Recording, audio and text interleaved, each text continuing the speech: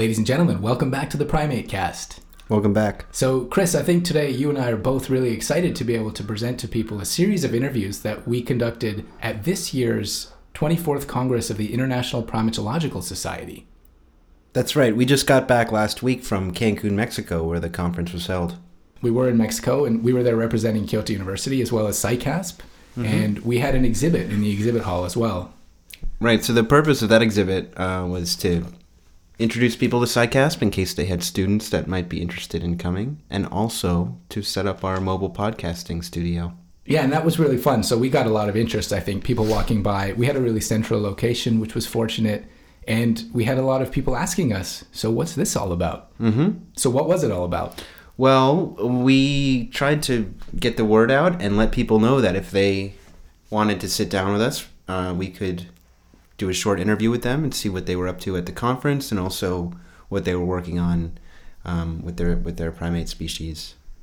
Yeah, so usually we get these interviews when people come to PRI, but this was a nice opportunity for us actually to get further out there and try and get people into our mobile studio, I guess you could call it. And so we did that. In the end, we had about 7 interviews, and so we're going to line those up for you today. But before we get into that, why don't we talk a little bit about our own experiences at IPS 2012? Sure. So I'll just tell you some of my highlights from the trip. First of all, I was really impressed with the quality of the research that was presented there, especially the cognition sessions, which was my area of interest. I thought the plenaries were good, especially for me, the Professor Matsuzawa plenary I thought went really well. Yeah, it must have been a bit of a highlight for you as a former student of Matsuzawa Sensei's to be able to see him give a plenary there. So what was his talk about? Well, he ran through a lot of the history of the eye project and Japanese primatology, and also, I don't think... So a lot of what he talked about, of course, you can check yourself on our first introduction podcast. I want to make a correction. It's not the introduction cast, but our first interview installment. Our first interview installment was with Professor Matsuzawa. Yeah, and he does give a very broad overview. That's right. So he talked about that, and then also recently the biomedical industry in Japan stopped using chimpanzees for research, largely as a result of his efforts. That's right. He had to announce that. That was a very, very important step, and he had a very active role in that decision, or the years leading up to that decision. That's right. So now there are no more biomedical invasive research programs in Japan on chimpanzees. As of this summer, really. Okay, so yeah, that was a good plenary. And before you go on, actually, some of the other plenaries as well, unfortunately, I didn't get to all of them, but one of the themes that was running through this year's Congress was highlighted in the very first plenary by Filippo Aureli, who talked about these kind of fission-fusion dynamics and the importance of understanding variability, basically, in the levels of group cohesion across primate species. And it kind of has a lot of important implications to the evolution of social systems, including humans. And you could see that throughout the conference. There was a lot of different talks, for example, that were touching upon these important questions and kind of what is the nature of grouping in primates. And that comes anything from social behavior through navigation and decision making and the emergence of leadership. So one of the highlights for me was actually a pair of talks done by Andrew King on the emergence of leadership and the importance of social networks in group dynamics and grouping patterns. Okay, oh, that's really interesting. So that would be your highlight then. Well, that was one of the things I was interested in. We should also mention the Lifetime Achievement Award this year was given to Dr. John Oates, who basically spent a lifetime in Africa and has been a really important figure in African conservation of wildlife, particularly focusing on primates. And I remember probably in my last few years of undergraduate study, going into my master's program, in which I started work in Africa, in Ghana, on the black and white colobus there.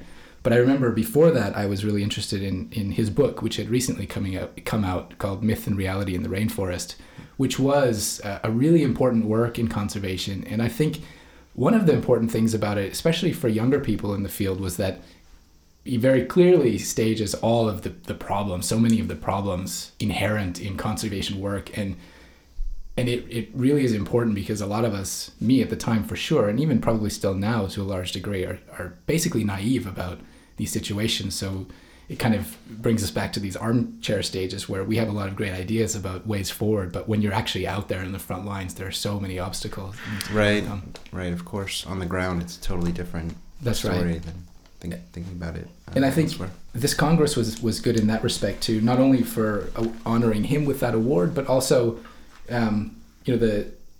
the theme for this year's Congress was Primatology's Legacy and Future Challenges, and one of the main ones for that is really conservation of primates worldwide. Of course. And so there were a lot of interesting symposia and just general sessions on those topics as well. Mm-hmm. So I think we talked about this while we were there a lot, that actually there weren't as many people at this conference as some of the past ones, like, for example, the last one in Kyoto or Edinburgh before that. And that kind of came with its own pluses and minuses. But one of the nice things was you kind of run into the same people over and over again. Yeah, it was really nice. It helped from a networking perspective. Mm-hmm. In some of the previous congresses, it was pretty difficult actually to meet people without scheduling appointments. Yep. But here we tended to congregate in the same areas, particularly around coffee breaks. But it was generally good for staying in touch with people during the Congress. Right. And for the SciCast booth, because it was kind of central location. Yeah, it was. And so it was nice to have people come by. It was in the central area, as I mentioned earlier, and they were able to see what was going on, and if they had any interest, be able to ask us questions about it. So I'm very happy with the situation that we had there and with the Congress overall. Mm-hmm. So Andrew, what were you presenting about? So I had two things on my plate. First, I was giving a poster which was related to some of the work I started as a PhD student. I'm mainly interested in the ecological relationships between hosts and parasites. And one of the important questions is to investigate whether or not certain parasitic organisms do actually affect, let's say, the health status or the fitness of their hosts. And so one of the ways that I was attempting to do this, because it's not an easy question, was by involving kind of novel or relatively novel analytical tools, one of which being fractal analysis. And so in this poster, I was presenting some data that showed that when we use these novel approaches to investigating behavior, we can distinguish between the behavior of, let's say, animals in a normal, if such a thing exists, health state versus those animals in some kind of abnormal or challenged condition. And so the research so far with primates, but as well as other species, so one of the other species I'm working with, or group of species, is penguins, shows that when those animals or individual animals are faced with some type of challenge, then we can actually distinguish between their behaviors, the behavioral signatures as they occur through time, by using tools such as fractal analysis. And so those were the data I was presenting, which got some interest. This was your poster? This was the poster. So I think two of the more interesting comments I got were, wow, this is really cool, I love penguins. And the second is, I think this is the first time I've ever seen chaos theory used at a primatological congress. Well, clearly they weren't at the last primatological conference because you gave a talk about chaos theory there last time in Kyoto. Yeah. So anyways, I had fun doing that. And then the second thing that I was doing was presenting work on the role of social networks in the transmission of parasitic organisms between individuals in a wildlife setting. Now, one of the things that's really interesting about this is my research mainly focuses on parasitic nematodes, and traditionally we think of their main mode of transmission being, contamination of the environment, for example, from which hosts will pick up new infections via ingestion. So we call it the fecal-oral route.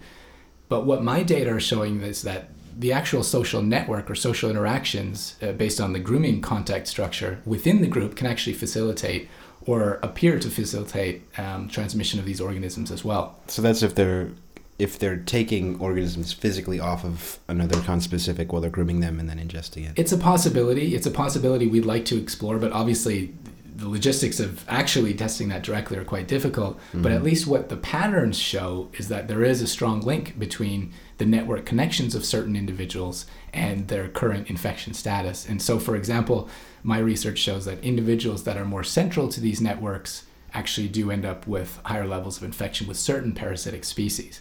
And so that's kind of interesting. To my knowledge, one of the first studies to come out with with this type of information. Of course, networks have always or long been known to be important to the transmission of other and probably more pathogenic species of parasites, such as viruses and things.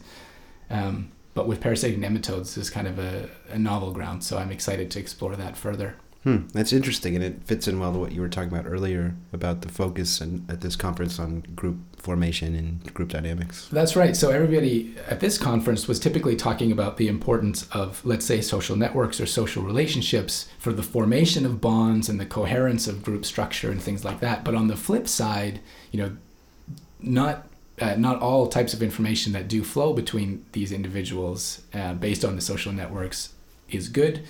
We also have the trade-off during which, let's say, parasitic organisms or other pathogens can also be transmitted between individuals as well. Mm-hmm. Wow, that's really cool. And so how about yourself, Chris? You were also busy. I was not as busy as you. I just gave one presentation. It was an oral presentation on some of my chimp research. Recently, I developed a new experimental paradigm which involves social tasks for chimps on touch panels. So it's kind of a new way of using the touch panel. So can you tell us a little bit about your experimental design here? Sure. I know you like the name of my setup. I named it the Arena. It's one multi-touch monitor that spans between two separate booths so that a chimp in each booth can participate in a social task, on a shared task on the same touch panel.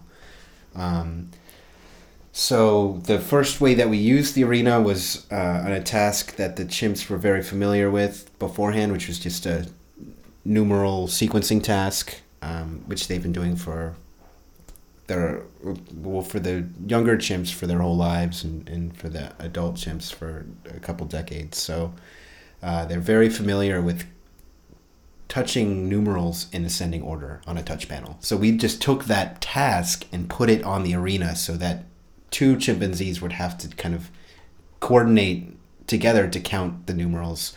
So one chimp would touch the number 1, and then the other one would touch the number 2, and then a lot of issues like turn taking and patience and coordination could be examined. So it was a fun experiment to run, and I enjoyed presenting it. Yeah, I think there was a lot of interest for sure. It was a good presentation. So one of the factors that you focused on was basically proof of concept. So you wanted to show that the chimps actually could do that task together.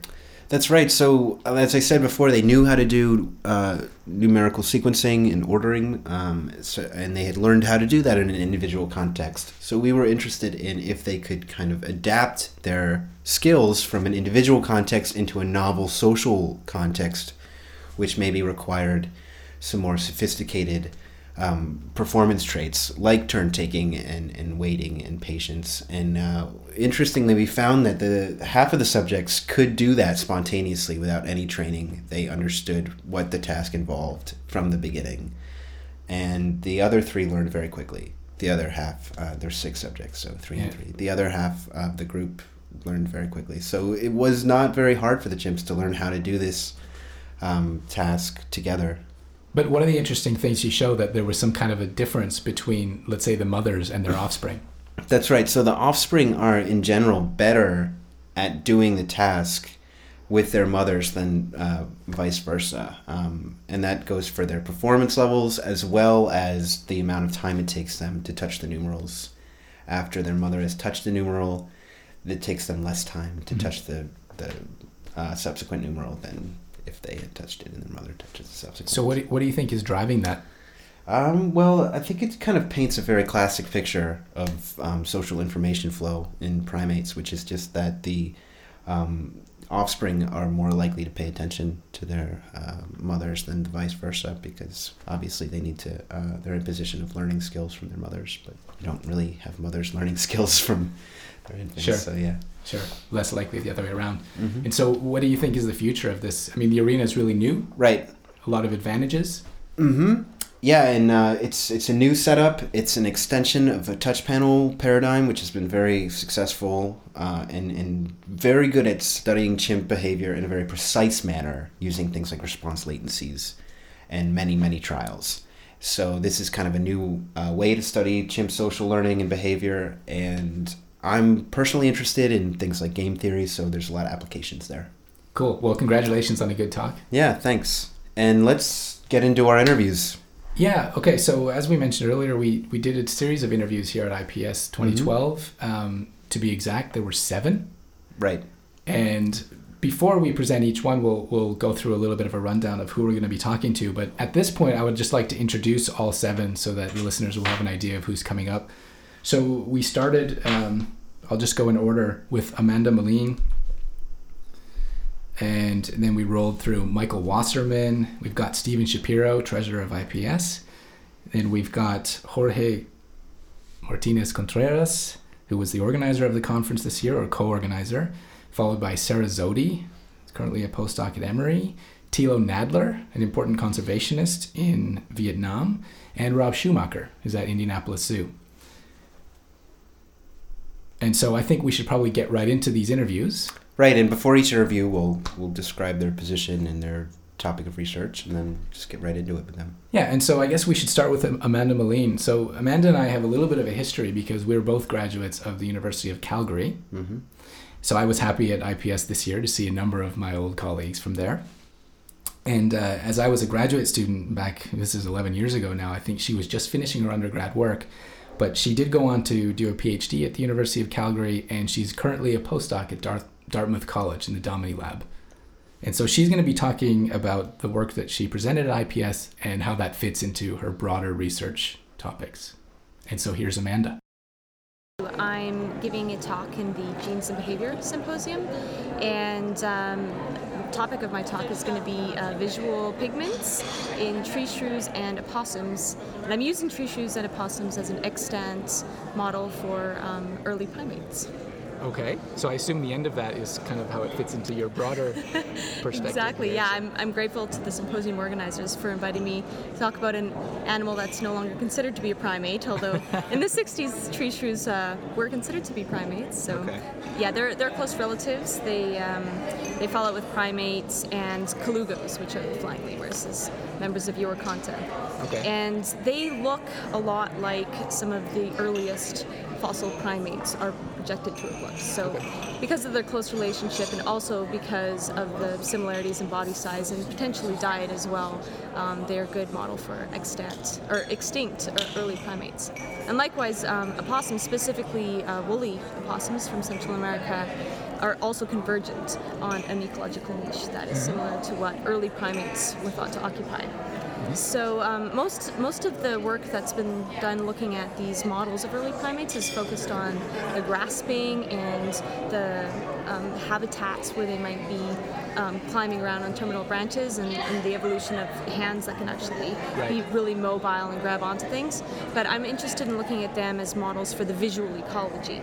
And that's kind of my broader topic, is how primate vision has evolved and what the selective pressures are that have shaped it. Because primates are quite unique among mammals. They've got a lot of interesting things going on in their visual systems. Okay, and so specifically in your talk, that when are you speaking? Thursday at noon. Thursday at noon? And can you give us a brief preview of? Yeah, so I'm really interested in looking at opossums and tree shrews to answer some of the unanswerable questions in primatology, or at least answers we don't have just yet. One of the interesting mysteries is that some nocturnal primates have completely lost all color vision, while other ones seem to be really focusing on, there's been selective pressures maintaining their color vision. We see purifying selection acting on the genes that code for the different visual pigments, and presumably they have dichromatic color vision, which is similar to most mammals. And it's really unusual to think about a nocturnal animal having color vision, because it's what we think to be pitch black, and being in the cone cells, which are typically used under light conditions, we don't understand it. So one of the hypotheses has been that color vision is indicating that this animal came from a diurnal ancestor. It's just this functionless vestige that's continued to persist, and primates that have been nocturnal for longer have now lost one of the color vision genes and are totally colorblind, whereas animals that still maintain dichromacy, it just hasn't been lost yet. So presumably, you can estimate how long the lineage has been nocturnal by whether their color vision is still functional or not. So that's one of the questions I'm using these animals to look at. And a sneak preview of the results is that in the woolly opossum, which is nocturnal, it looks like it has maintained functional dichromacy, and they've been nocturnal for a very long time. In the tree shrews, I'm looking at both nocturnal and diurnal members, and I'm not quite finished all of my genetics work on the nocturnal member, but early indications seem that it's lost its color vision. And so here we have two different cases, and one still has color vision and one doesn't. So the answer is that they're not telling us much about what was going on in primates, and it's still kind of an open question. Very fascinating. Mm-hmm. It's really interesting. So I want to go back a little bit maybe, Yeah. but can you tell us a little bit about your connections to Japan? Maybe some of the listeners might be interested in that, but you did some of the work there. Absolutely, yeah. So I have a long-term collaboration with Dr. Shoji Kawamura at the University of Tokyo, and he's actually the one who gave me all of my molecular genetics training. We've been working on a different type of visual system, that of New World monkeys. They've got some polymorphisms in their visual system, leading to some having trichromatic color vision and some having dichromatic. And I'm continuing to collaborate with him on this tree shrew research. So I've been to Japan working in his lab on 5 separate occasions, and now at Dartmouth I'm working in the Domini lab. But I continue to have lots of conversations with Kawamura Sensei about different primer design and functions. And on a unrelated note, my mom lives in Japan, and so we've got a personal connection there as well. We always go over to visit her. Okay, very cool. That's great. Yeah, please come to PRI if you ever come to Japan.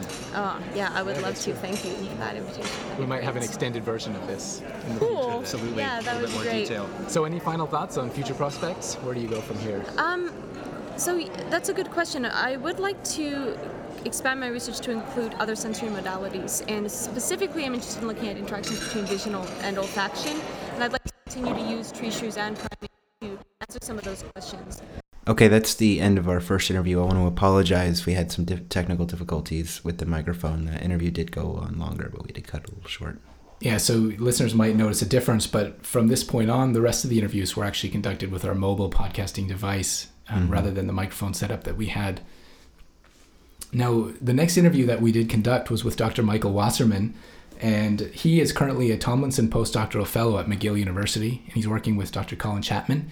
And I had the privilege of meeting Mike a couple of years ago at the last IPS in Kyoto, and I was really interested in his research because he's looking at the importance of phytoestrogens that to the behavior and ecology of the primates that are feeding on those plants from which they actually get them. And so he's going to be talking about that in the upcoming interview. So I'm here to present results from my dissertation work that I did at UC Berkeley on the presence of phytoestrogens in the red colobus monkey diet. Mm-hmm. So I did my field work in Kibale National Park in Uganda, and what I did an 11-month study of their behavior, focusing on feeding behavior as well as some social behaviors, and collected plant items, so the foods that they were eating, and screened those plant items for estrogenic activity. Also collected fecal samples to look at their hormone levels, and then looked at whether the hormone levels were changed in response to eating the estrogenic plants. Okay. So I'm presenting the results from that study. Can you give us a taste of what those results are? So in brief, basically, there was one plant that's closely related to soy, and soy is actually probably the plant that's had the most focus on the fact that it has estrogenic activity, since it's so prevalent in the diets of people around the world. Right. And this Millettia dura was the young leaves. That's the plant that the red colobus were eating that had estrogenic activity, and when they ate it, at least in the adult males, so I was looking at hormonal data from adult males, when they eat this plant, both their estradiol levels and cortisol levels increased. Okay. So what kind of an effect might that have? Well, so then I also, as I said, we collected some social behavior data as well. And so what it looks like is happening is when they eat these plants, they can alter their rates of grooming and aggression and mating. But more important to that is just the endogenous hormonal state. Right. So other factors are going to influence hormone levels, and whatever those factors may be, levels of estradiol and cortisol are important to those social behaviors. So what's kind of the big picture then of that? So the next step from here, I think to me what the most interesting thing is that really until this study we didn't know whether wild primates were consuming these types of plants. and if they're having any effect. So the next step is, so we've seen in the red colobus, they are eating estrogenic plants. I also screened the diet of the mountain gorillas in collaboration with Jessica Rothman, who's a professor at Hunter College, and found that they are eating one plant that has estrogenic activity. And so the next step is to broaden out and look at other primates in Kibale.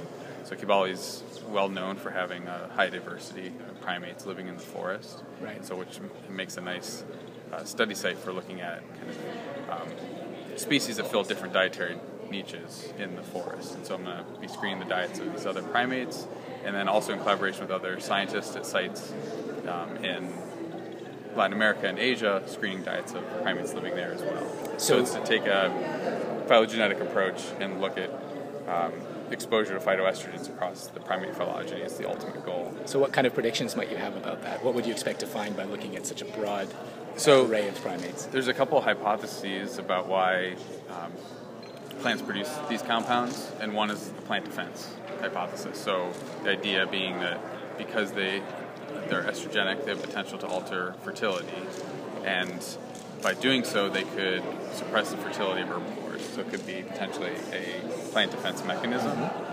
And if that's the case, then you would expect folivores to be interacting with such plants more frequently than frugivores, since if it was a plant defense, the plant would put these compounds in their leaves and not their fruits, since they want their fruits to be eaten for seed dispersal. And they don't want their leaves to be eaten since they're important for photosynthesis. So alternatively, there's also the self-medication hypothesis that maybe they're providing some kind of benefits to primates, or what I call a neutral hypothesis, where it's just a biochemical coincidence that there's estrogenic activity and it really doesn't have, the plant's not producing it for any reason regarding herbivores or primates, and the primate's just not eating it for the phytoestrogens, it's just eating it because it wants something else in there that's good, like protein. So coincidental or energy. ingestion. Yeah, so if that's the case, then I expect that you would find primates across the phylogeny eating these plants, especially since in my study, one of the plants was a legume, one was a fig that was estrogenic, and legumes and figs are important to primates pretty much across the tropics. So that's right.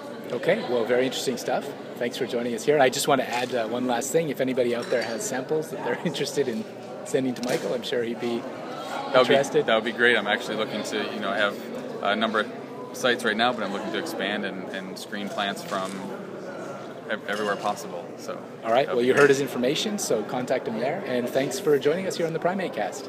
Thanks a lot. So in our next interview, we're joined by Dr. Steve Shapiro, who's an associate professor of comparative medicine at the University of Texas MD Anderson Cancer Center. And he's also the chief of primate behavior and enrichment at that institute, and also, as we all know, treasurer of the IPS over the last 10 years. And that institute, it's a pretty big complex with a lot of chimps, and he does a lot of great work with enrichment on them. And last year they had a bit of a scare. There was a wildfire, so I was able to hear from him about kind of how they were lucky the chimps were okay, and his house got saved from that wildfire in Bastrop. It's an interesting story. Yeah, it was really good. Unfortunately, we don't really talk about that in the podcast, but thanks for that. And what he will be mainly talking about is his work kind of in enrichment, basically, and the research that's been going on there. I think his work and his center's work is kind of a leader in that area. Absolutely. And so let's get right into it. Here's Steve. Thanks for joining us on the PrimateCast. No problem. I'm happy to be here. So can you tell us a little bit about your center? Yeah, so we're part of the University of Texas system, and we're called MD Anderson Cancer Center. But we're the Department of Veterinary Sciences, and we're located about 140 miles from Houston, where the major cancer center is. And our place is basically the primate vivarium for the cancer center.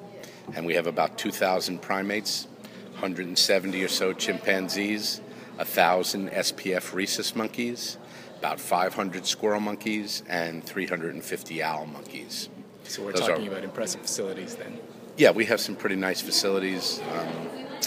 Our chimp facility began in about 1977, and our boss was named Mike Keeling. He was a chimpanzee vet, and he's the one who started the program. He was 10 years ahead of his time for his entire career. Unfortunately, he passed away about 8 years ago. Our current chairman is Chris Abey, also a very behaviorally oriented veterinarian. which contributes significantly to the things that we're able to do. Okay. So we're pretty well known at this point for our behavioral management of the non-human primates in captivity. Okay. And so what kind of things are you focusing on there? The things we focus on are ways to both manipulate the environment that the animals are in captivity and to measure the effects of those manipulations. So what we want to do, the reason we do it, two reasons. One is to improve the animals' welfare because we think we have a pretty good idea. We know their natural behavior. We have some ideas about how to stimulate natural behavior in captivity. And we figure if we do that, then the animals will be better models for biomedical research. So we're a biomedical research facility. Some of the animals we do a lot of biomedical research with. Many we do very little. Mm-hmm. We have national research resources that we maintain for research purposes, for current research, and for perhaps future research needs as well. So again, what we're trying to do is manage the behavior of the animals, perhaps helping to better define them for experimental research, for research projects, not really experimental research, but research projects. We figure if we know more about the models, fewer confounds will influence the people's research, and you can more directly test your hypotheses with a better defined model. That's really what we're about, focusing on the behavioral components of it. So is that kind of program now spreading quite well throughout the United States in there? Absolutely. Yeah. So I'm going to say that we're leaders. I'm a little full of myself, and we're a little full of ourselves. We like that here on the PrimateCast. At our place. But I'm going to say that virtually every legitimate primate research center in the United States has a substantial behavioral management program. And there are some publications that have been survey research that have looked at all the different facilities. Okay. And lo and behold, the findings show that quite a bit is being done, quite a bit more than in the past, but hopefully quite a bit less than will be done in the future. Okay. So what is your group doing here at IPS this year? We're presenting a number of different things. So our specific research interests are at the moment and have been for a while, in positive reinforcement training procedures in order to give the animals control over their environment and the ability to make meaningful choices. So a lot of our work focuses on providing animals with choice. We figure that positive reinforcement training allows the animals to choose whether they participate or not. There's no punishment involved. If you don't come and participate, nothing happens. We're particularly interested in figuring out ways for the animals to participate in their own care. So we have a number of different things that we're doing right now. We have a very old colony of chimpanzees. Arthritis is kind of a big problem. We want the animals to be treated for their arthritis, their symptoms of arthritis, and we want the animals to sort of control those treatments. So using our positive reinforcement training techniques, the animals are trained and voluntarily stationed at the front of the cage, and we have a veterinary acupuncturist who does acupuncture on the proper meridians and what have you to help relieve some of the symptoms of arthritis in the animals. Okay, I got to ask, successful? We're not deep enough in it to really say successful, and how would we measure success? That's the problem. That's right. One of the critical components, though, is, to assess success is, after the first treatment, will the animals come back for a second? The answer is yes. They'll come back for a third, fourth, fifth, 50th. That doesn't matter. Very interesting. The second thing is we train them initially using food as our positive reinforcer, but if relief of pain associated with arthritis is actually occurring as a function of the acupuncture, you would expect that over time the animals would no longer need food as a reinforcer. The symptom relief would be a reinforcer itself. And we're seeing that. We don't have to give them as many grapes to stay at the front as we used to. And, of course, the third is, we're measuring their gait, their ability to move around, their mobility score, but we haven't scored, I don't have analyses of those data, but that's where we're going. So we can look forward to it in the future then. Absolutely, and we're doing the same things with therapeutic lasers. So an acupuncture session takes about 10 minutes. The animal remains still with the needles in it for 10 minutes, no problem. We have many animals that, will do that. The great thing about therapeutic lasers is it takes 45 seconds for a treatment instead of 10 minutes. Wow. Again, the animals station at a particular point, a target, and then they hold that target, and we administer the laser to the affected joint. And again, you're going to ask me, is that successful? We don't, they come back for it. Again, the same things that I said before, but we haven't made the full mobility assessments that are really necessary to get at this. And we have a third thing that we're doing, which is, to me, very, very interesting. We give the animals 2 different arthritis medications in 2 different colors of Gatorade, not flavors, but colors. So for 2 months they get one color, for 2 months they get the next color, and since we're psychologists, we use an A-B-B-A design, so we repeat it again. Mm-hmm. So after a total of 8 months with one medication in red Gatorade, a different medication in blue Gatorade, we then give them a choice of the 2 Gatorades. So now they're choosing which medication they want to take. So our feeling is that they're participating in their own care. We're focusing on pain relief for arthritis at the moment, but I think you can see that we could do it for high blood pressure, cardiac problems. Mm-hmm. Many of the animals are old, like I told you, and they have substantial health problems, and these treatments make them better. And we have our measures of improved welfare as a function of the medications, but we're outsiders looking in, as Matsuzawa would say today probably. It's a little bit more important to see what the animals are saying about the treatments. Right. Not saying, thinking, whatever you want to call it. So that's where we're headed. Okay. Sounds very interesting. Just to change topics a little bit, maybe we could just close. If you could tell us a little bit about your impression of this year's IPS as the treasurer. Well, as the treasurer, I'm disappointed in this IPS because we're going to lose money, and it's really the first time that we've lost money while I've been treasurer of IPS at a meeting. Well, 10 years, it has to happen at some point. No, it doesn't, but okay. If that's the way you want to think about it, that's fine.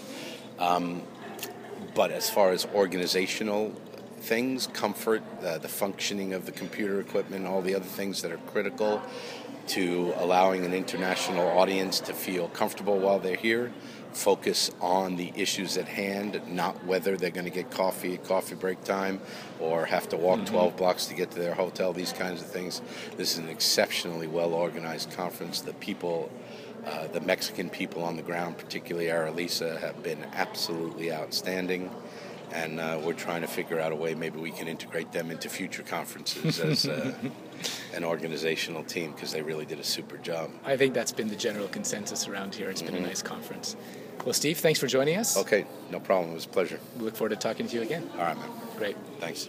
So in our next interview, we're joined by Dr. Jorge Martinez Contreras, who's at the Universidad Autónoma Metropolitana, where he's a professor of the philosophy of science and director of the Darwin Center for the Evolution of Thought.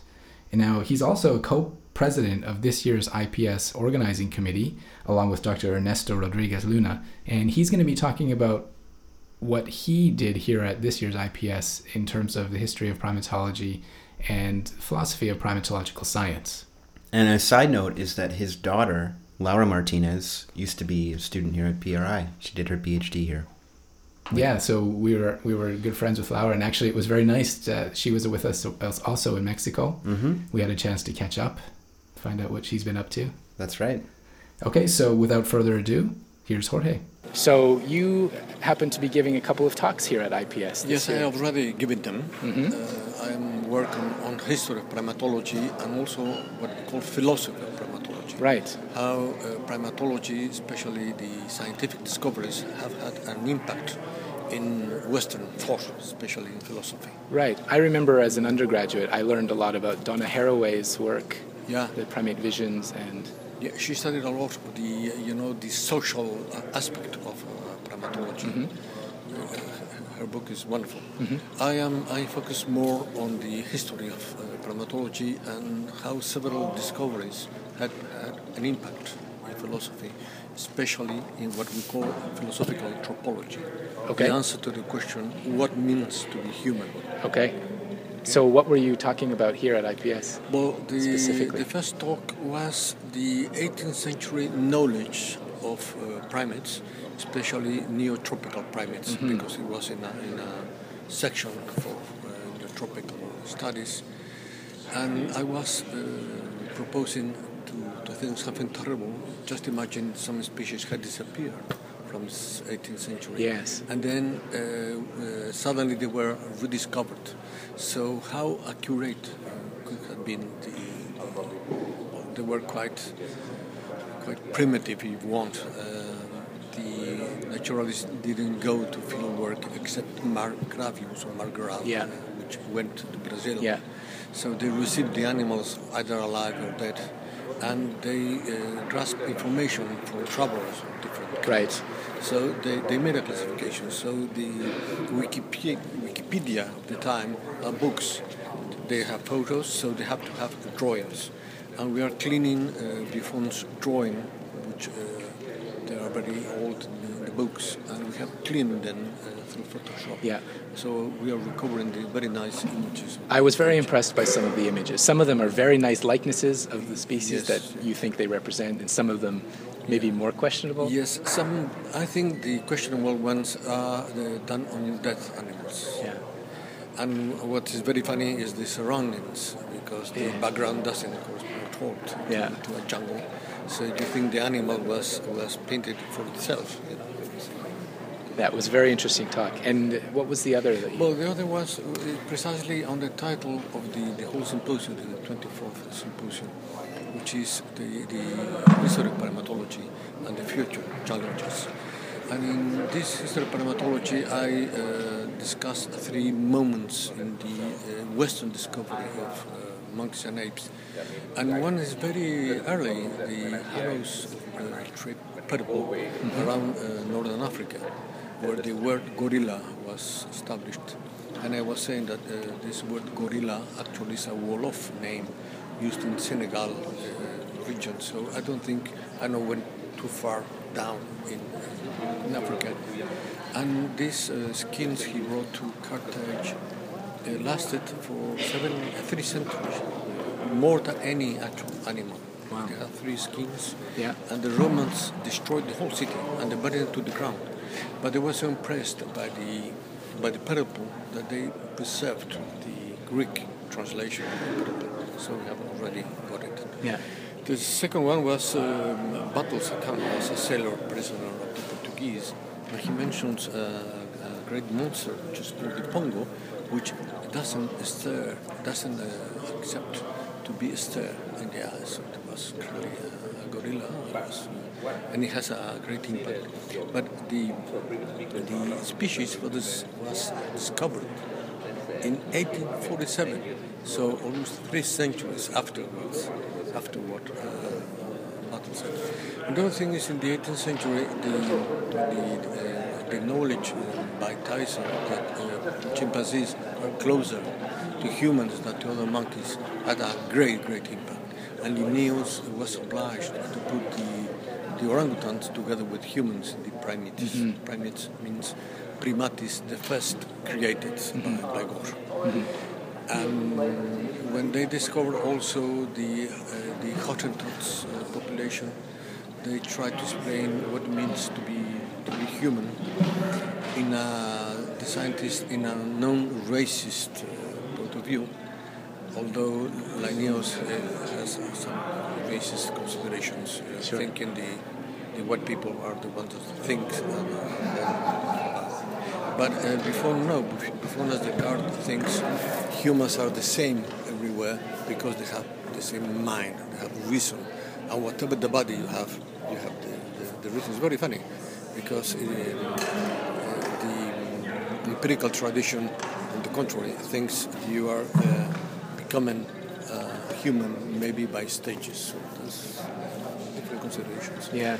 And the funny thing for me is that even today, you have a dichotomy between those that think that to be human is something unique, incomparable, and the rest of us, we think that we are just another species, and we can learn from other living species and dead species. Yeah. Okay. I want to change topics just a little bit. So, sitting here with a philosopher of science, and particularly primatology. So, when did you get interested in primatology specifically? I was doing a research on Sartre, the philosopher Sartre. I was something like 26 years old, and I read the Time magazine book on primates. Okay. And for me, it was a revelation. So why I didn't change to become a primatologist then? I wasn't married. I was afraid of this discovery. Yeah. And since then I have been fascinated by primates. And since I didn't do field work, I think that's one of the main reason I focus on history.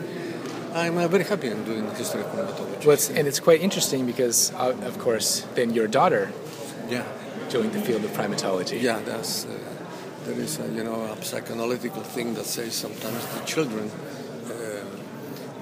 accomplish the dreams of the parents. Maybe what happened, I don't know. I like it. And of course she did her PhD with us in the Primate Research Institute in Japan. With Dr. Matsuzawa. That's right. With the chimpanzees. So what was your first experiences with PRI and with Dr. Matsuzawa?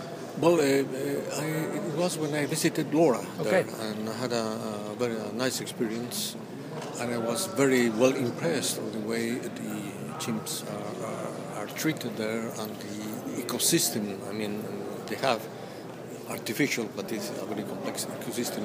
And I was mentioning that Hanno, in his parable in Greek, says that these gorillas, which actually were chimpanzees, were crenobates, which means court dancers.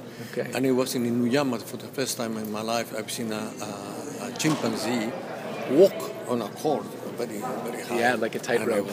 I was really, really impressed. How history meets reality in the modern day. History meets reality. And the things they're doing, the extraordinary thing is they have field studies together with captivity studies, with the same species. I think it's unique. Yeah. That's always been one of Professor Matsuzawa's ideas, to bridge. Unique. I know they're going to do with the bonobos, so I think they're really impressed. We hope for interesting things to come. Okay, so just maybe on a last note here, can you give us your impressions as organizer? What was your experience getting this conference together? Well, we have been working on this conference since 4 years, and we have learned of the previous conferences. We were afraid of many things, and everything we were afraid of didn't happen. So the computers are working, the schedule is being kept, things have turned okay. The problem we have is that the news of Mexico are very bad, and as usually happens in the international news, they always tell the bad news. So this was going to happen in Veracruz. That's right. And we changed. Veracruz is more a Mexican city. Cancun is more international city to say something. But it's a very nice place, nice beach and everything. But this is not very objective. But I'm very happy because I have the impression everything is going okay. We had wonderful communications. Our conference was wonderful. Group's conference for history of primatology. Very interesting, wasn't it? Extraordinary. So I'm very happy. But you have to ask the rest of the participants. The feedback that I've been getting about the conference is also very positive. I mean, people have been very satisfied with the ease of getting around to the different talks, and like you said, for the most part, the talks have been on time, and we're just very happy to be here in Mexico. So I'd like to congratulate you, Jorge, on thank you very much, successful Congress. Thank you very much. And thanks for joining us. Okay, thank you very much. So in our next interview, we're going to speak with Dr. Sarah Zodi. Now, she's about to start a postdoc at Emory University with Dr. Tom Gillespie, and she's also fresh off a PhD from the University of Helsinki. And one of the things we're going to be talking about in this interview is her work that is quite interesting to me on a professional level, because she was investigating also social networks and parasite transmission in her study system, which is mouse lemurs in Madagascar. So here's Sarah. So I actually gave a talk about a small project I did painting lice with nail polish and tracking them on a population of mouse lemurs. It's very impressive, by the way. Thank you. I loved it. It was fun to do. And I was also co-chairing a symposium on primate aging. And so we had speakers talking about long-term data sets from all different taxa, like gibbons and muriquis and mouse lemurs. Yeah. Okay, so I'll get to the second part in a second. I want to go back to the first one. So this actually got a lot of press when the study came out recently. Yeah. So can you give us just the general idea of what that was about? Yeah, so mouse lemurs are these tiny nocturnal primates, and they're pretty impossible to follow in the forest. I've tried. If you've ever tried following a very tiny, fast primate in the rainforest, you know that you'll fall off cliffs frequently. And it was difficult to get a good idea about social interactions in this population that I've been studying for years. And we began just by looking at their parasites and describing them. And once we found that they had these sucking lice, we decided to exploit the natural history of the sucking lice, because they can only move from one individual to another via direct contact. Mm-hmm. So I decided, why track the lemurs when I can track the lice? It's much less work. They Brilliant. do all the work for me. So it was very exciting the first time a lemur came back with a louse that wasn't theirs.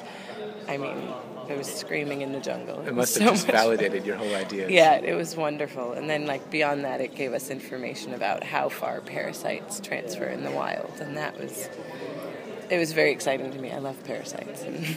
So can you give us an idea then, of just a brief summary maybe of the results of that study? Yeah, so we actually found that only the male mouse lemurs were exchanging lice, and it only happened really during the breeding season. Before, the lemurs had lice, but they didn't exchange them back and forth. And beyond that, the males were harboring lice every developmental stage of a louse's life cycle on their testicles, kind of suggesting that the testicles are an important breeding ground. So was that expected? No, not at all. Because previously I'd only ever seen the lice on the ears and occasionally on the testicles, but I never looked to see if there would be an egg and an instar and an adult male and an adult female. So that was exciting. But I think, personally, one of the coolest results was finding the two lemurs in the population really responsible for giving everyone lice. It was really exciting Everybody's to know friend. that. Yeah, exactly. They really get around. So it was a very fun study, and it told me so much about these animals that I just, saw for a few minutes at a time every night. No, it's a very, very clever way to approach a number of different problems. Thank I you. was very excited to see that. Thank you very much. And just briefly maybe about this aging symposium? Yeah, so actually my dissertation research was about aging in mouse lemurs in the wild, because in captivity they develop all of these human-like aging symptoms, like almost an Alzheimer's-like disease, after the age of 5. So I just wanted to see how old they live to be. And we found that they're living up to 9, well past the captive age of senescence. Wow. And so to sort of put that in the broader context of primate aging, we put together this symposium with Uta Radishspiel from Hanover, this symposium inviting speakers with long-term data sets to see what's happening out there in other primates and how long are they living, and what are some of the age-related changes that occur in those primates. Okay. And so where does Sarasoti go from here? I'm actually moving to Emory next week to start a postdoc, and I'm very excited about it. As I mentioned, I love parasites, and for this postdoc we'll be looking at zoonotic transmission of diarrheal diseases, waterborne diarrheal diseases in Madagascar. Okay. So we're looking at livestock, humans, endemic animals, everything. Everything in the forest. Everything in the forest. So then we'll have to look forward to everything from you in the future. Thank you. I'm excited to do everything. Okay. Well, thanks for joining us here on the PrimateCast, Sarah. Thank you for having me. Enjoy the rest of the Congress. Thanks, you too. And we'll talk to you next time. All right. In our next interview, we're going to speak with Dr. Thilo Nadler. And this will be interesting because recently you went to Vietnam, which is where he works. I did visit Thilo. So he's with the Frankfurt Zoological Society and representative of Vietnam, but I visited him at the Endangered Primate Rescue Center, which he helped found, I think something like 20 years ago now. And that's a really amazing place. They bring in primates from Vietnam. There's a really high biodiversity of primates in Vietnam, and unfortunately, the majority of them are highly endangered. I think 5 of the top 25 most endangered primates in the world are found in Vietnam. And so the nice thing about his center, in addition to rehabilitating and providing a location for some of these displaced primates to live, we actually have a great opportunity to see some of the world's most endangered and rarest primates. And so that was really an eye-opening experience for me. And that's something that people can look forward to at the next IPS, which is in Vietnam. They can go and see those primates for themselves. That's right. I think that Thilo will probably have a hand in organizing that conference as well. And I definitely encourage all of our listeners, if you have an opportunity to visit the EPRC, it was really, really a great experience. And in addition to his really impressive conservation work in Vietnam, and also in relation to it, he's also the editor of a journal that he himself set up, which is the Vietnamese Journal of Primatology. And he'll talk a little bit about that in this interview as well, some of the reasons leading up to his involvement in that and development of that program as well. So here's Thilo. Here he is. So what are your impressions of the Congress so far? The Congress is like every second year meeting of a great family from all continents around the world, and of course it is very impressive to contact with colleagues from somewhere else to discuss about the problems around the primates, and for my work especially about conservation of the primates. Okay, so what were you specifically doing here? I saw you had a presentation about Vietnamese. I had a presentation about the reintroduction of Delacour languors. This is a critical endangered primate species, endemic to Vietnam, and occurs only in a very small restricted area in Vietnam. And this one, many other Vietnamese primate species are now under big trouble, and we try to support conservation for the highly endangered primate species. I was very impressed. I had the opportunity to visit Vietnam earlier this year, and the opportunity to see this Delacour langur at Van Long Park there, and it was just an extremely impressive opportunity. But it also is quite sad as well to think about how few of them there are left in the wild. This is right. Vietnam has a very high biodiversity and especially also a very high number on primate species, 25 in total.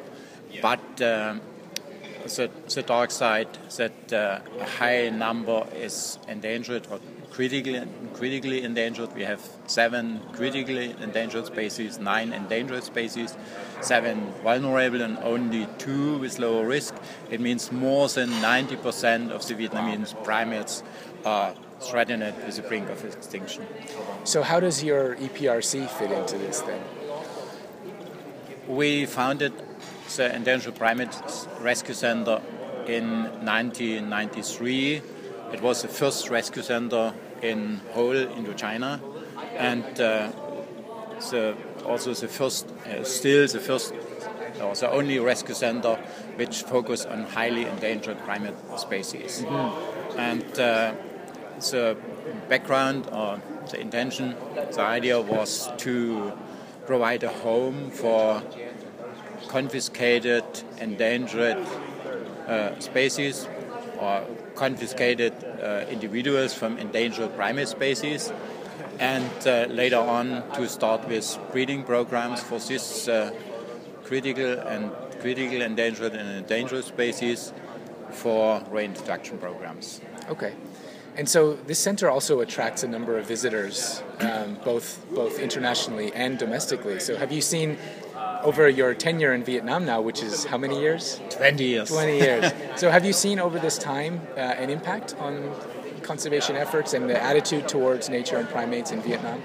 The Endangered Primate Rescue Center is relatively close to Hanoi, only 130 keys. It means 2.5 hour car drive, and therefore we have a lot of visitors. It's also located in a very famous national park.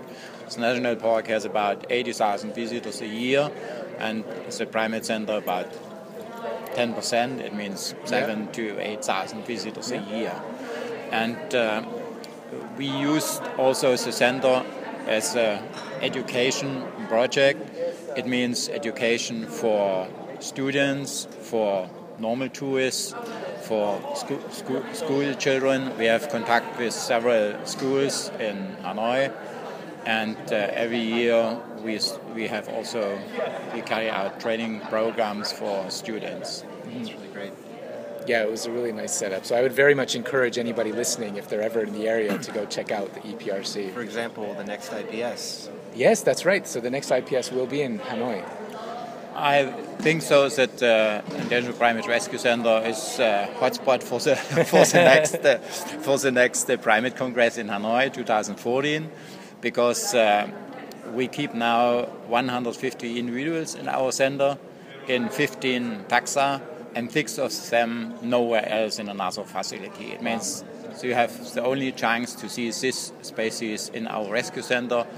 You have the possibility to see some of this highly endangered species now, also in the wild, because we run also several protection programs in the field. So, but of course, it's every time a question to see if you spend only 1 or 2 days to see really the species in the wild. But in a rescue center, you have the chance to see all the species. That's great. Okay, so can you give us an impression perhaps of what's next? What's next for EPRC? What's next for conservation of primates in Vietnam? What's next for Thilo Nadler? Of course, we try to continue our work. It means to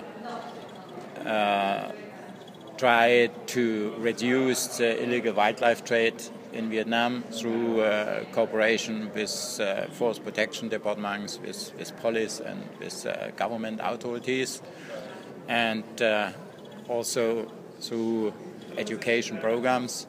We had just now last month about 5 TV shows to give information about the value or the variety of Vietnamese primates and the problem is conservation of this especially endemic species.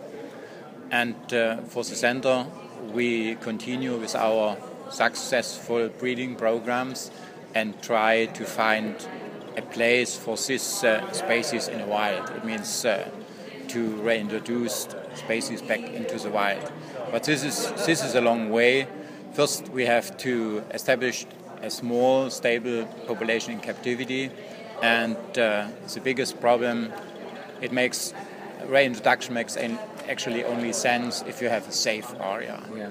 And this is a problem. Poaching is very widespread in Vietnam. It's very common.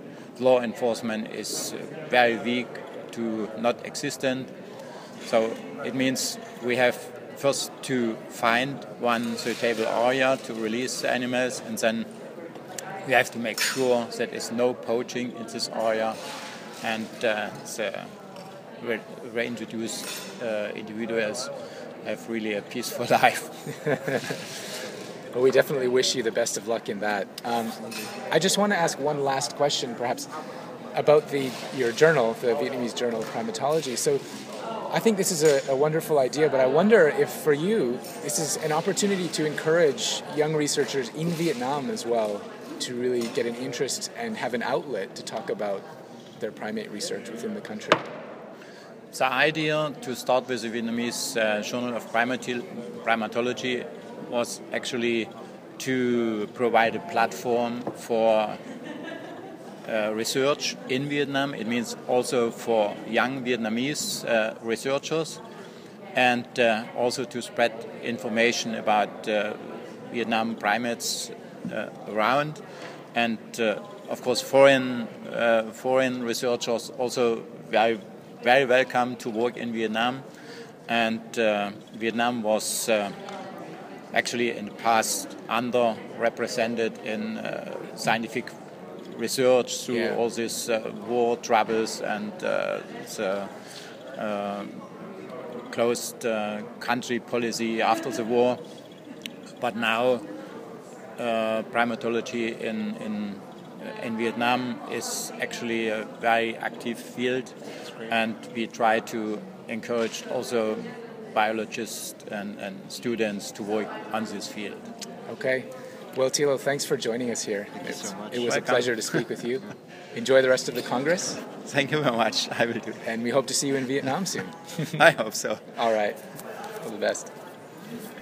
Our next and final interview is with Dr. Rob Schumacher. Yeah, and so this one was kind of interesting for you, Chris. I know you have a big interest in, well, both developing and continuing research in the zoo system.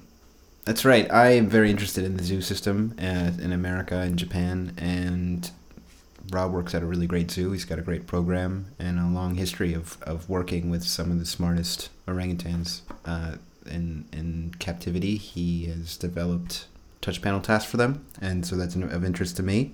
Right now he's working at Indianapolis Zoo, and his research partners are these group of orangutans, specifically AZ, who he's been working with for, I think he said, 30 years, and has kind of gone with him from place to place. And so, yeah, it was great to sit down with him and talk about his new research program that he's recently started at Indianapolis Zoo. Yeah, we have great opportunities for comparative research with a variety of species, or non-comparative with individual species. And some of the really notable ones we have, in addition to orangutans, are a large pod of dolphins, big herd of African elephants, sea lions. I think probably what I'm told is the smartest animal in the zoo is our female walrus. Right, I met the walrus when I visited. She's I remember the photos on Facebook. She's really pretty remarkable, and it's probably not a surprise to tell people that walrus are dramatically understudied in terms of their cognitive abilities. I'm not sure there's one publication on walrus cognition, so it's a very exciting place for me to be. I mean, academically, I'm an evolutionary biologist, but my interest is in cognition, and so I think it's a very exciting place to be, and the diversity of animals here is remarkable. Right, and one thing that really surprised me was this is the only zoo in the U.S. that has dolphins. Right? We're not the only zoo. We're not the only zoo in the U.S. that has dolphins, but it's very rare. Yeah, most cities have an aquarium for dolphins. That's right. And a zoo that's for right. land That's animals. right. Yeah, the closest one to us that has dolphins is the Brookfield Zoo in Chicago, but it's very rare for zoos to have a major focus like that. Usually, it's quite divergent with an aquarium that would have obviously fish and then dolphins, maybe some other marine mammals. But we're invested very, very heavily in marine mammals at the zoo, and it's a great thing. It's a real privilege to be around dolphins and work with them. Of course.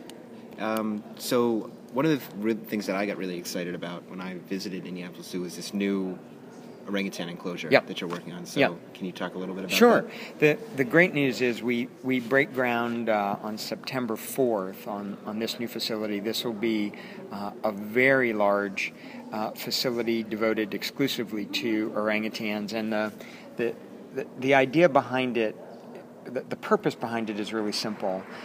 Is we want people to really, I don't know how else to say it, we want people to fall in love with orangutans. We want them to understand and learn about orangutans in all ways. We want them to understand their natural history. We want them to understand how they behave with each other. We want them to understand their intelligence. And all of it is with the intention of focusing on orangutan conservation in the wild. I mean, the predictions for wild orangutans are really gloomy. And the numbers that have been lost are staggering. So what we really want to do is give people enough information so that they understand orangutans well enough that they'll be compelled to care about their conservation in the wild. It's set to open for visitors in 2014, but we'll move in with the apes well before that to get them used to the facility. And so I think it's probably better to call it a complex rather than a facility. It'll have several buildings associated with it, several outdoor spaces, and really complex indoor space. And the whole idea is the apes can really socialize in the way they do normally, where males spread out and don't have to interact with each other. Females spread out and decide which male they want to be with. And maybe they want to be alone. That's the other thing that we want to facilitate. And then, of course, for my particular interests, we have essentially a studio or a lab built into the main part of the complex, where the apes can participate in all kinds of tool tasks, cognitive tasks, computer touch screens, and so on. And we'll do that right in front of visitors, so that visitors have the chance to really appreciate what orangutans can do and get a glimpse into how their minds work. This isn't new for me. This is something I've done for a long time in my career, but the thing that really strikes me about it is it's overwhelming to people. They're not expecting it, right. And when they see what orangutans can do, for example, on a computer touchscreen, it just redefines the apes for them in a really positive way. So I'm very, very excited about it. It's a great opportunity. I'm really looking forward to it. That's great. And I'm wondering if you could say a word about the orangutans themselves. Sure. So, for example, AZ. Sure. We have long-term research partner. Yeah. We have 6 orangutans at the zoo now. We'll probably have 2 or 3 others that will join them when we open the new facility. But among those, we have a really interesting histories. AZ, the individual I've worked with the most, I've worked with him continuously now for almost 30 years. Not with cognitive research initially. I was really young, and I was working as a keeper at the National Zoo when I first met him when he was, I think, about 6. But since the mid-1990s, we've worked on cognitive research together almost continuously. That's really great. We're kind of a package deal. We just kind of go from place to place together. So, so he has extreme experience in cognitive testing and using a touchscreen computer and using written symbols, and he's done work with numbers and quantity and so on. And then we have the far other extreme too. We have some individuals that are from the entertainment industry, and they've actually never done anything associated with cognitive research. So we're starting brand new with them, and the great thing is they're very interested and they're very engaged and they're picking it up very quickly. And then we've got everything in the middle. We've got some orangutans with a little bit of cognitive experience and using a computer and so on. So we've got really a little bit of everything, and it's a wonderful group of individuals. Wow. It's young, old, male, female. It works really, really well. Great. Well, good luck with your project. Thank you so much. Thank you so much. Is there anything else that you want to mention that we haven't covered so far? If I can interject, sure. Can you tell us a little bit specifically about what you're doing in IPS 2012? Sure. I think this is the one meeting that I always like to attend. I try not to skip it whenever possible, and I like very much the kind of the intersection of cognitive research, of course, for my own interest, plus social behavior, conservation, and all the updates from the field, where you're hearing from the people who are on the ground doing the work in the wild. They have so much credibility, and I can maybe borrow a little bit of that credibility when I go back and report to my home institution or to people at the zoo, visitors who care about conservation. It's a wonderful opportunity, and at least for me, it seems as though this conference in Mexico this time has focused much more heavily on conservation than I recall at previous conferences, and I really congratulate the organizers. That may be a reflection of how challenging conservation is becoming in some areas, that it's getting that much more focus. But I'm really glad to see it, and it's been wonderful to sit through some of the plenary sessions on conservation and some of the individual papers. It's been really a great opportunity for me. So it's been a wonderful meeting. I look forward to staying with these meetings in the future. These congresses are terrific. Okay. And as we understand it, I hear there's another edition of your book coming out. It is. Thank you for mentioning that. I have a book called Orangutans that came out a few years ago, and the second edition of that's coming out in 2013. And then I recently had a book come out, the second edition of Animal Tool Behavior. First edition was in 1980, and so my co-authors and I went through and cataloged and analyzed the last 30 years of tool use in all species, but obviously primates are the majority of the book. Frankly, we dramatically underestimated how productive our colleagues had been. So it took us a lot longer than we thought, but we're really, really proud of it. And I think it's a great book. It's terrific for people that are interested in primates because it's the most up-to-date catalog of tool use of all primates that's in existence right now. So hopefully we'll update that a little sooner than 30 years, maybe in 5 or 10 years. But no, that just came up. But thank you for asking about that. Great. We'll look forward to that for sure. Thank you so much. So thanks for joining. So much. Oh, my pleasure. My pleasure. Well, that about wraps it up. It does indeed. A big thank you to all of our participants. Yeah, it was a great opportunity for us to come out to IPS, our first experience with the mobile podcasting unit. We think it was a success, so we definitely look forward to getting out there again. Absolutely. So stay tuned for future podcasts.